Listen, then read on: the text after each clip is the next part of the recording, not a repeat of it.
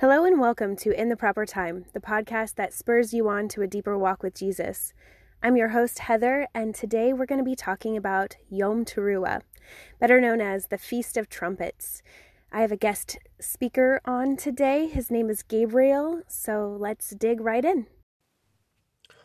Okay, so talking about Yom Teruah, talking about what is also called by the Jews is Rosh Hashanah, which means the head of the year. Which is kind of an interesting title, because this is happening in the seventh month, the first day of the seventh month. Let's go ahead and go to the scriptures here, and let's just read the passage initially given about Yom Teruah, the Day of Trumpets. Yom means day, Teruah is a word for trumpets, but it also means a shouting. It's in the Psalms, a shout for joy many times. My daughter's name is Teruah, and we named her after the shout for joy in the Psalms. So it can mean to yell, it can mean to have an alarm for war, it can be a cry of victory, a shout of praise, but it is also the word for blowing a trumpet, or actually the trumpet itself. It's related to this word here. So if we go to Leviticus, this is an easy one, 23, so chapter 23, verse 23. It says, and this is in the passage, all of Leviticus 23 is going to be talking about the feast we just spoke of in the last episode here. It says, "Then the Lord spoke to Moses, saying, Speak to the children of Israel, saying, In the seventh month, on the first day of the month, you shall have a Sabbath rest, a memorial of blowing trumpets, a holy convocation. You shall do no customary work on it, and you shall offer an offering made by fire to Yahweh." Very simple. Not a lot said about trumpets, and that's actually caused a great deal of midrash about that. So midrash is just a discussion, a commentary between the rabbis as the rabbis were doing study. They're studying the Torah. They're trying to find out what it means, and so there became a lot of conversation about what this is, because first of all, there's not much said about it. It's a memorial of blowing trumpets. It's a Sabbath. There's an offering made by fire to the Lord.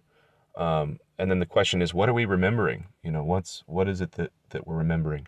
So out of that grew a number of customs and traditions held in Judaism, and a lot of these things that we're going to discuss today were very likely held in the first century and maybe before Christ, in the Second Temple period, that time of the Bible, that time between the Old and New Testament is when a lot of rabbinic traditions were kind of formalized. They weren't really written down so much until after Christ, but a lot of the culture and customs of Second Temple Judaism, or what we kind of consider Judaism, were really, really crystallized at that time. So a lot of the customs that were going on then are things that Christ would have grown up with, the apostles would have grown up knowing, kind of as a given. So in that to say, here are some of the ideas that, and again, the things that we're talking about here, the scripture itself does not say very much about the Feast of Trumpets. There's another place in Ezra and Nehemiah, when they come to rebuild the temple, they start the sacrifices even before the foundation stone's laid, and they start them on the first day of the seventh month.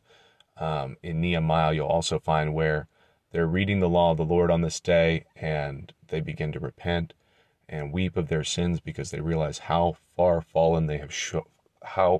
short they have fallen, and they become crushed by it. They see as a nation how far away their fathers have gone and how they've neglected the law, and in the midst of them crying and weeping and being very distraught, the leaders encourage them that this is a very important day, though. This is a day to rejoice, and this is a day this isn't a sad day. The Feast of Trumpets is not a sad day. Even in a good thing where they were repenting, they were saying, well, don't be discouraged. There'll be plenty of time for repenting and weeping, and that's a good thing. But today is a day where we're going to eat the fat, drink the sweet. We're going to rejoice before the Lord, and this is actually where we get the very famous passage. The joy of the Lord is your strength. What a comforting thing. So when we think about Yom Teruah, we think about the joy of the Lord being our strength. That this is a day of excited awakening blast.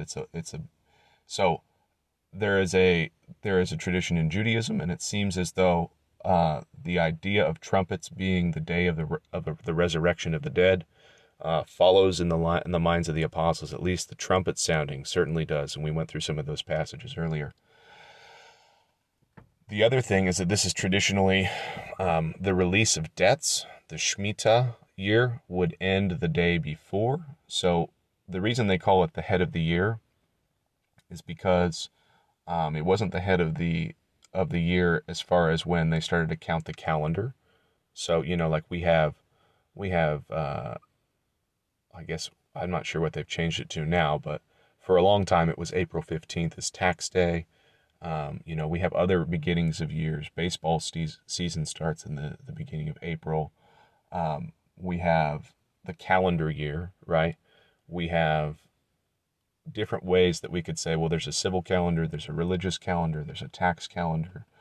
And so this day marked what would be the releasing of debts. So in the Torah, it talks about how every 7 years, if anyone owes you debt, at the end of 7 years, they still owe you some debt. What you have to do is you release the debt.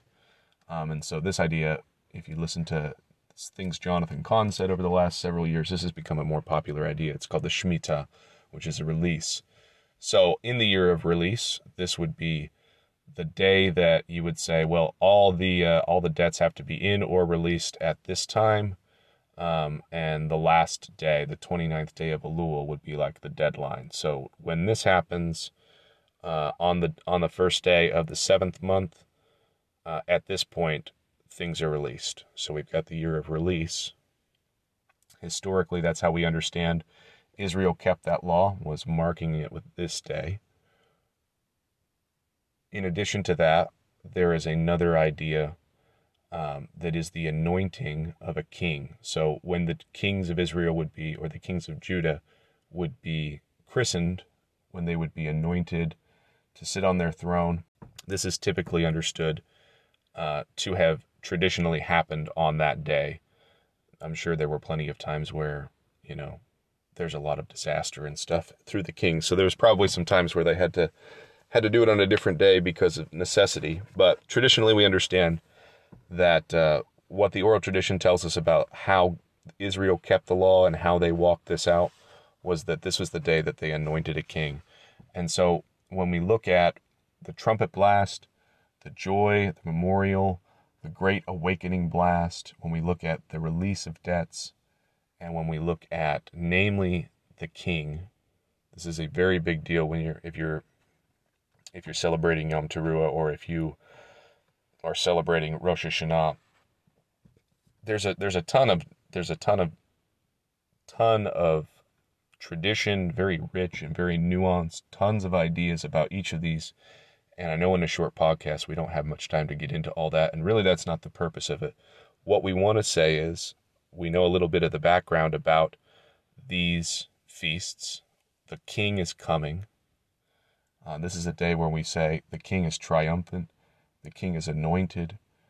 We rejoice, we blow trumpets, we're shouting. We have this great joy that the king has overcome, that he's conquered. There is a release of debts, and now a new day is beginning. There's also a tradition that the world was created on this day.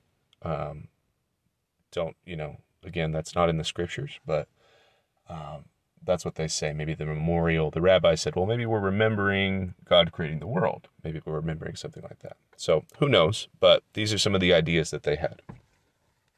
So now what we're going to talk about here, what I'd like to do is, like we said earlier, we know that many of these things are speaking of things to come, like we said, but what we want to do is not just only look at what we have to hope in and anticipate in when Christ returns, which would be extremely wonderful, but to get us to understand, in my heart, the thing that keeps me waiting with expectation for the kingdom to come, that really fills my bottle up, and it fills my batteries up spiritually, is when I can look at how sure and how steadfast and how rock solid the things that we have. We have the earnest, we've got the down payment of the Holy Spirit. That down payment is part of the payment. It's the same substance as the payment. It's solid gold.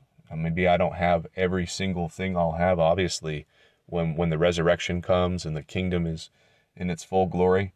But what I have is not a written receipt. It's not an IOU. What I have in Christ now it's not all of the gold, but it's exactly the same kind of gold. It's solid gold. You can take it to the bank, cash it in. Okay, so here's what we're going to do. We're going to go to Luke 4:18. Actually, we're going to start, so this is just after Jesus is tempted. We're actually going to start in chapter 4, verse 14. So I'm going to read a few verses down here. Then Jesus returned in the power of the Spirit to Galilee, and the news of him went throughout all the surrounding region, and he taught in their synagogues, being glorified by all. So he came to Nazareth, where he had been brought up, and as his custom was, he went into the synagogue on the Sabbath day and stood up to read. And he was handed a book of the prophet Isaiah. And when he had opened the book, he found the place where it was written, "The Spirit of the Lord is upon me, because he has anointed me to preach the gospel to the poor.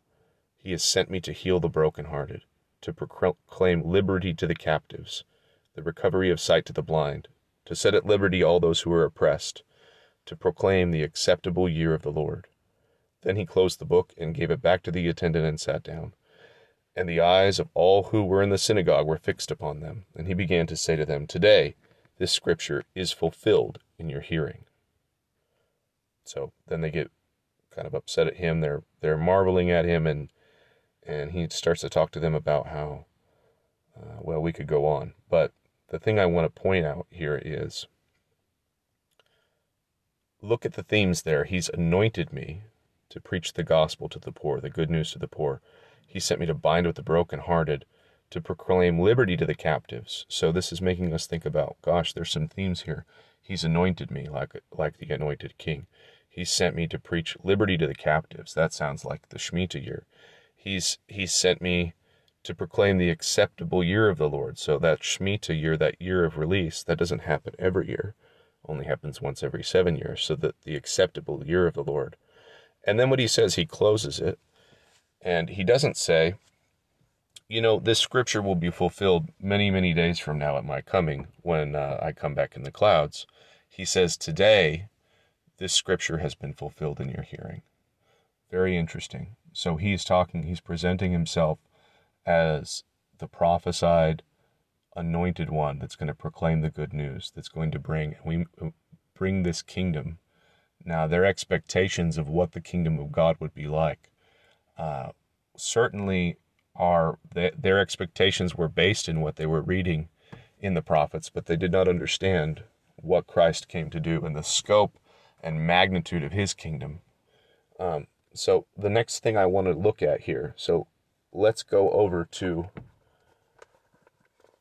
the book of Daniel, and this is going to be very, very key in everything we talk about in the future, and something I'd really like you, if you are a student of the Word, and I imagine you are since you're listening to a podcast like this, if you love Jesus, you love the gospel, you're wanting to understand him more, this has been something so encouraging and enriching in my life recently. I've just been digging on this thing. I've just been soaking it up.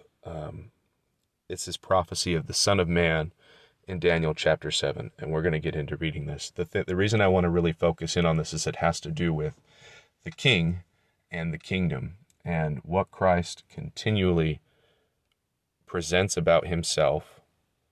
He is continually referring to himself over and over and over again. The way that he refers to himself more often than any other way is he calls himself the Son of Man. And when we're reading that, we should be going back and we should be looking at this passage in Daniel where the prophecy about the Son of Man and what he's going to come to do. So let's go to Daniel chapter 7. And we're going to start in verse 9. So what's happened in Daniel 7? You could go ahead and read through it for our purposes. We're going to move forward, but he sees these beasts, these empires that are going to come up out of the earth. Babylon, and then so on. And then he sees this great, terrible beast, and he's seeing all these horrible things. And then in the middle of his vision, Daniel's in Babylon, and he's having this vision. And it says, I watched until thrones were put in place. This is verse 9. And the Ancient of Days was seated, and his garment was white as snow. The hair of his head was like pure wool. His throne was a fiery flame. Its wheels were burning fire. A fiery stream issued and came forth from before him. 1,000 thousands ministered to him. 10,000 times 10,000 stood before him. The court was seated, and the books were opened. And I watched then, because of the sounds of the pompous words which the horn was speaking, and I watched until the beast was slain. That's the beast he was seeing earlier, we didn't read. And its body was destroyed and given to the burning flame. As for the rest of the beasts, they had their dominion taken away, yet their lives were prolonged for a season and a time. Okay? So, verse 13, next verse, it says, And I was watching in the night visions, and behold, one like the Son of Man coming with the clouds of heaven. And he came to the Ancient of Days, and they brought him near before him. Then to him was given dominion and glory and a kingdom, that all peoples, nations, and languages should serve him. His dominion is an everlasting dominion, which shall not pass away, and his kingdom is the one which will not be destroyed. Okay, so very important here. It's important to notice one thing. So we can certainly read this prophecy as yet to be fulfilled. We can certainly read it as when the Son of Man returns and the beast is slain, that the things of Revelation will happen, and that all the kingdoms of the earth will serve him. And I think that's an appropriate way that we could apply that.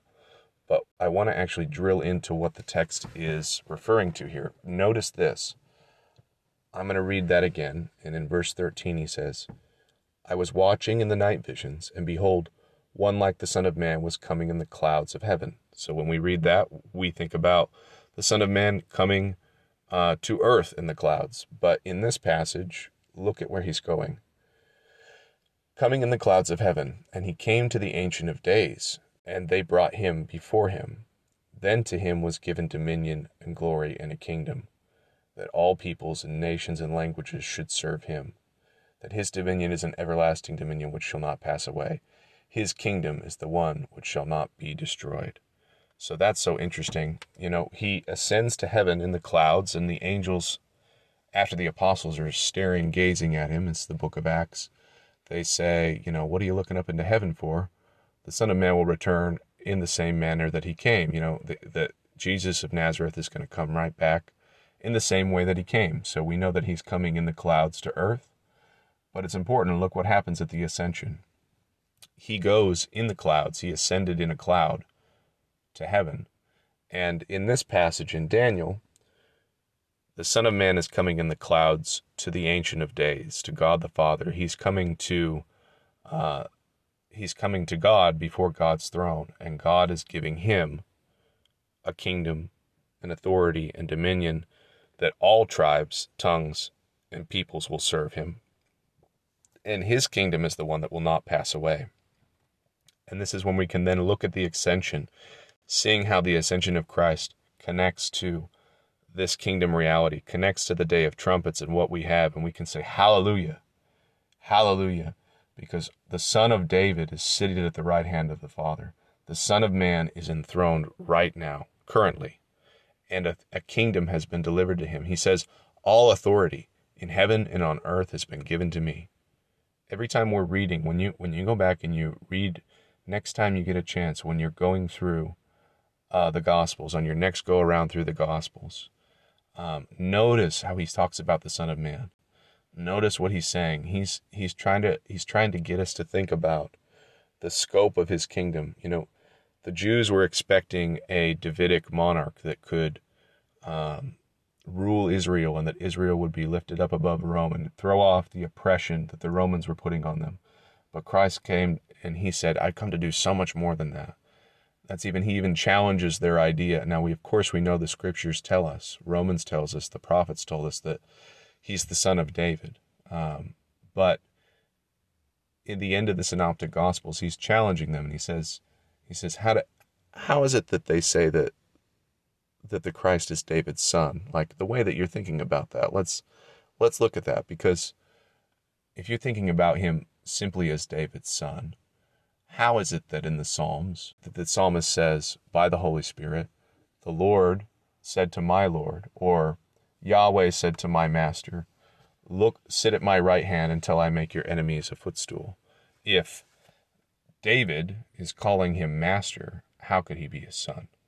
And so he's always trying to draw their attention. Now, when we look at this Son of Man, try to draw their attention to the scope and the breadth, and how everything that they thought they understood about the prophets, everything they were expecting the Messiah to do, what the prophets had said, that Christ is coming to totally break that mold, to be something not contrary to what the prophets said, but that he was going to fulfill it on such a deeper, wider, broader, meatier level, and to deliver to us a kingdom that's not of this world, not just a Davidic monarchy alone, not just ruling in Jerusalem to beat the Romans, but the Son of Man is going to go, he's going to suffer, he's going to pay the penalty, he's going to be buried, he's going to break the bonds of death because his righteousness was so overwhelming. Death was unable to hold him because sin was not on him.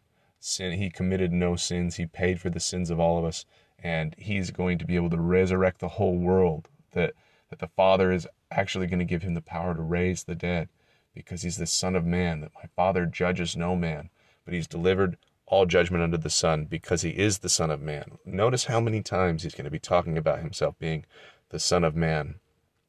When he's doing that, he is trying to draw our attention, and in the mind of some of those Jews, and that's part of why with Caiaphas he says, they're right before they crucify him, they're questioning him, and they're badgering him, and they say, tell us truthfully, are you the Christ, the Son of the Blessed? And he says, it is as you say, and hereafter you shall see the Son of Man seated at the right hand of the power, coming in the clouds, right? Stephen sees him when he dies. He says, I saw the Lord at the right hand. So the throne of God, we need to understand this. Yes, very important. We need to understand that there is a kingdom that's coming. That's part of our hope, that there's going to be a payday someday, that God is going to make everything right. He's going to split the sky. Every eye shall see him. He's going to return and reign in righteousness when that's fully manifest. But we cannot do that at the expense of seeing just what we have now, just what we have in Christ now. He says, be cheerful, little flock, for it is my Father's pleasure to give you the kingdom. He says that the kingdom of heaven does not come by observation. And they say, see, it's here, or see, it's there. But the kingdom of God is within you. That what he's delivered to us is that he himself abides in us, and his kingdom is within us, that he's currently making us ambassadors. When he went before the Ancient of Days, a kingdom was delivered to him, all authority and all power and all might, the anointed king of the kingdom that will never pass away, and all tribes and tongues and nations. So therefore, go. That's what he says. All authority has been given to me. Therefore, go into all the world, baptizing them, teaching them everything I commanded you. I'll be with you. I'll be with you, even to the end of the age. So when we look at this Son of Man passage, we're going to see many more things like this. We need to focus on what has been accomplished in Christ, as we look forward to his coming kingdom, but knowing that people have said there's a both and. There's the now but not yet. We have the now kingdom but not yet. And so from time to time throughout the history of the Christian story, each generation, each different group of people might have want to emphasize one of those points at the expense of the other. I think that in the last generation that we've been in, as the world has become very strange, and it seems as though we see signs of the times everywhere, and there's been a bit of a apocalyptic tone to the world, and especially in the body of Christ, we've been hastening to see his coming, and then that's gotten us off into weird things like trying to set dates and large complicated systems of eschatological timelines where where we're looking and watching, and if this happens, then the rapture will happen then, or if these global powers do this, then we know the tribulation started. And, sometimes we just have to step back and say, well, I don't know. I want to be watchful. I don't know. But I want to be ready when he comes. I want to be able to look up because my redemption draws nigh. And the only way I can really do that, the only way I can really live for Christ, so that I'll be a virgin full of oil when he comes, is to look at what he's given me, look at what he's done, look at what he's accomplished for me, to stand and to abide in the kingdom that has been delivered to us, the kingdom that we're a part of, the signs, wonders, miracles, the same anointing. We have an anointing from the Holy One who teaches us all things. And as we're one with him, as we're one spirit with him, he's anointed us to preach the gospel. He's anointed us to open the eyes of the blind, to declare the acceptable year of the Lord, to stand in him, to be ferocious, to be bold, to be compassionate, and to show a kingdom that's not of this world, a kingdom that's not like the Gentile lords ruling over. It's a kingdom whose king came to die for us and washes our feet, who's so much stronger than the beasts. This son of man, we can also think about him as the son of Adam. He's the son that was promised to Eve, the seed of the woman. This is the great messianic message, that he's the son of Adam. And there he stands in Daniel 7. We're seeing that there's all these beastly kingdoms that represent the empires of this world. And just like in the garden, Adam was given dominion over all the beasts, and he was supposed to rule and reign. And then we have this narrative where we have these wicked nations, these wicked empires, ruling over all the people. And the Son of Man is coming to destroy those kingdoms, to destroy the beast, to destroy those systems of power and corruption, to show what real authority is, what real power is, a kingdom that's incorruptible. And so if we have something to shout about today, if we have something to be in remembrance of before the Lord today, it's that, hallelujah, glory and honor and blessings have been given to the Lamb who's overcome, and he sits on the throne. He's seated in the midst of the throne, the Lamb that was slain, that he's overcome, that he can open up the scrolls. He is gathering a people from every tribe, tongue, nation, that his kingdom is the one that will not pass away, that since the days of John the Baptist, the kingdom of God has been preached and everyone's pressing in. And this roller coaster ride of the body of Christ has not stopped. It's not went out. He's not left us orphans. And in our day, we're seeing such a huge harvest. We're beginning to taste such a beautiful, the flavors and the aromas of the age to come bursting at the seams on the mission field. And we're part of that. We're part of that. The King is here. The King has come. The King is seated on his throne. And we're living in many ways. Of course, we're anticipating the Lord's return. But we have to get it in our hearts, in our minds, in our spirit, in our bones, that we are living in the Messianic era. Since the days of the Messiah, this is the Messianic age. And so that's a wonderful thing to shout about. Praise God about. This is a trumpet of God. God has given a trumpet to the sons of men to praise him, to shout for joy. He has given us the joy of the Lord is our strength. Christ Jesus, he is our Yom Teruah. He is our great shout of joy. That's all that we have for today. Thanks for joining us. Feel free to head on over to Instagram and connect with me there. My handle is In the Proper Time. Next up is going to be the Day of Atonement, or Yom Kippur. See you then.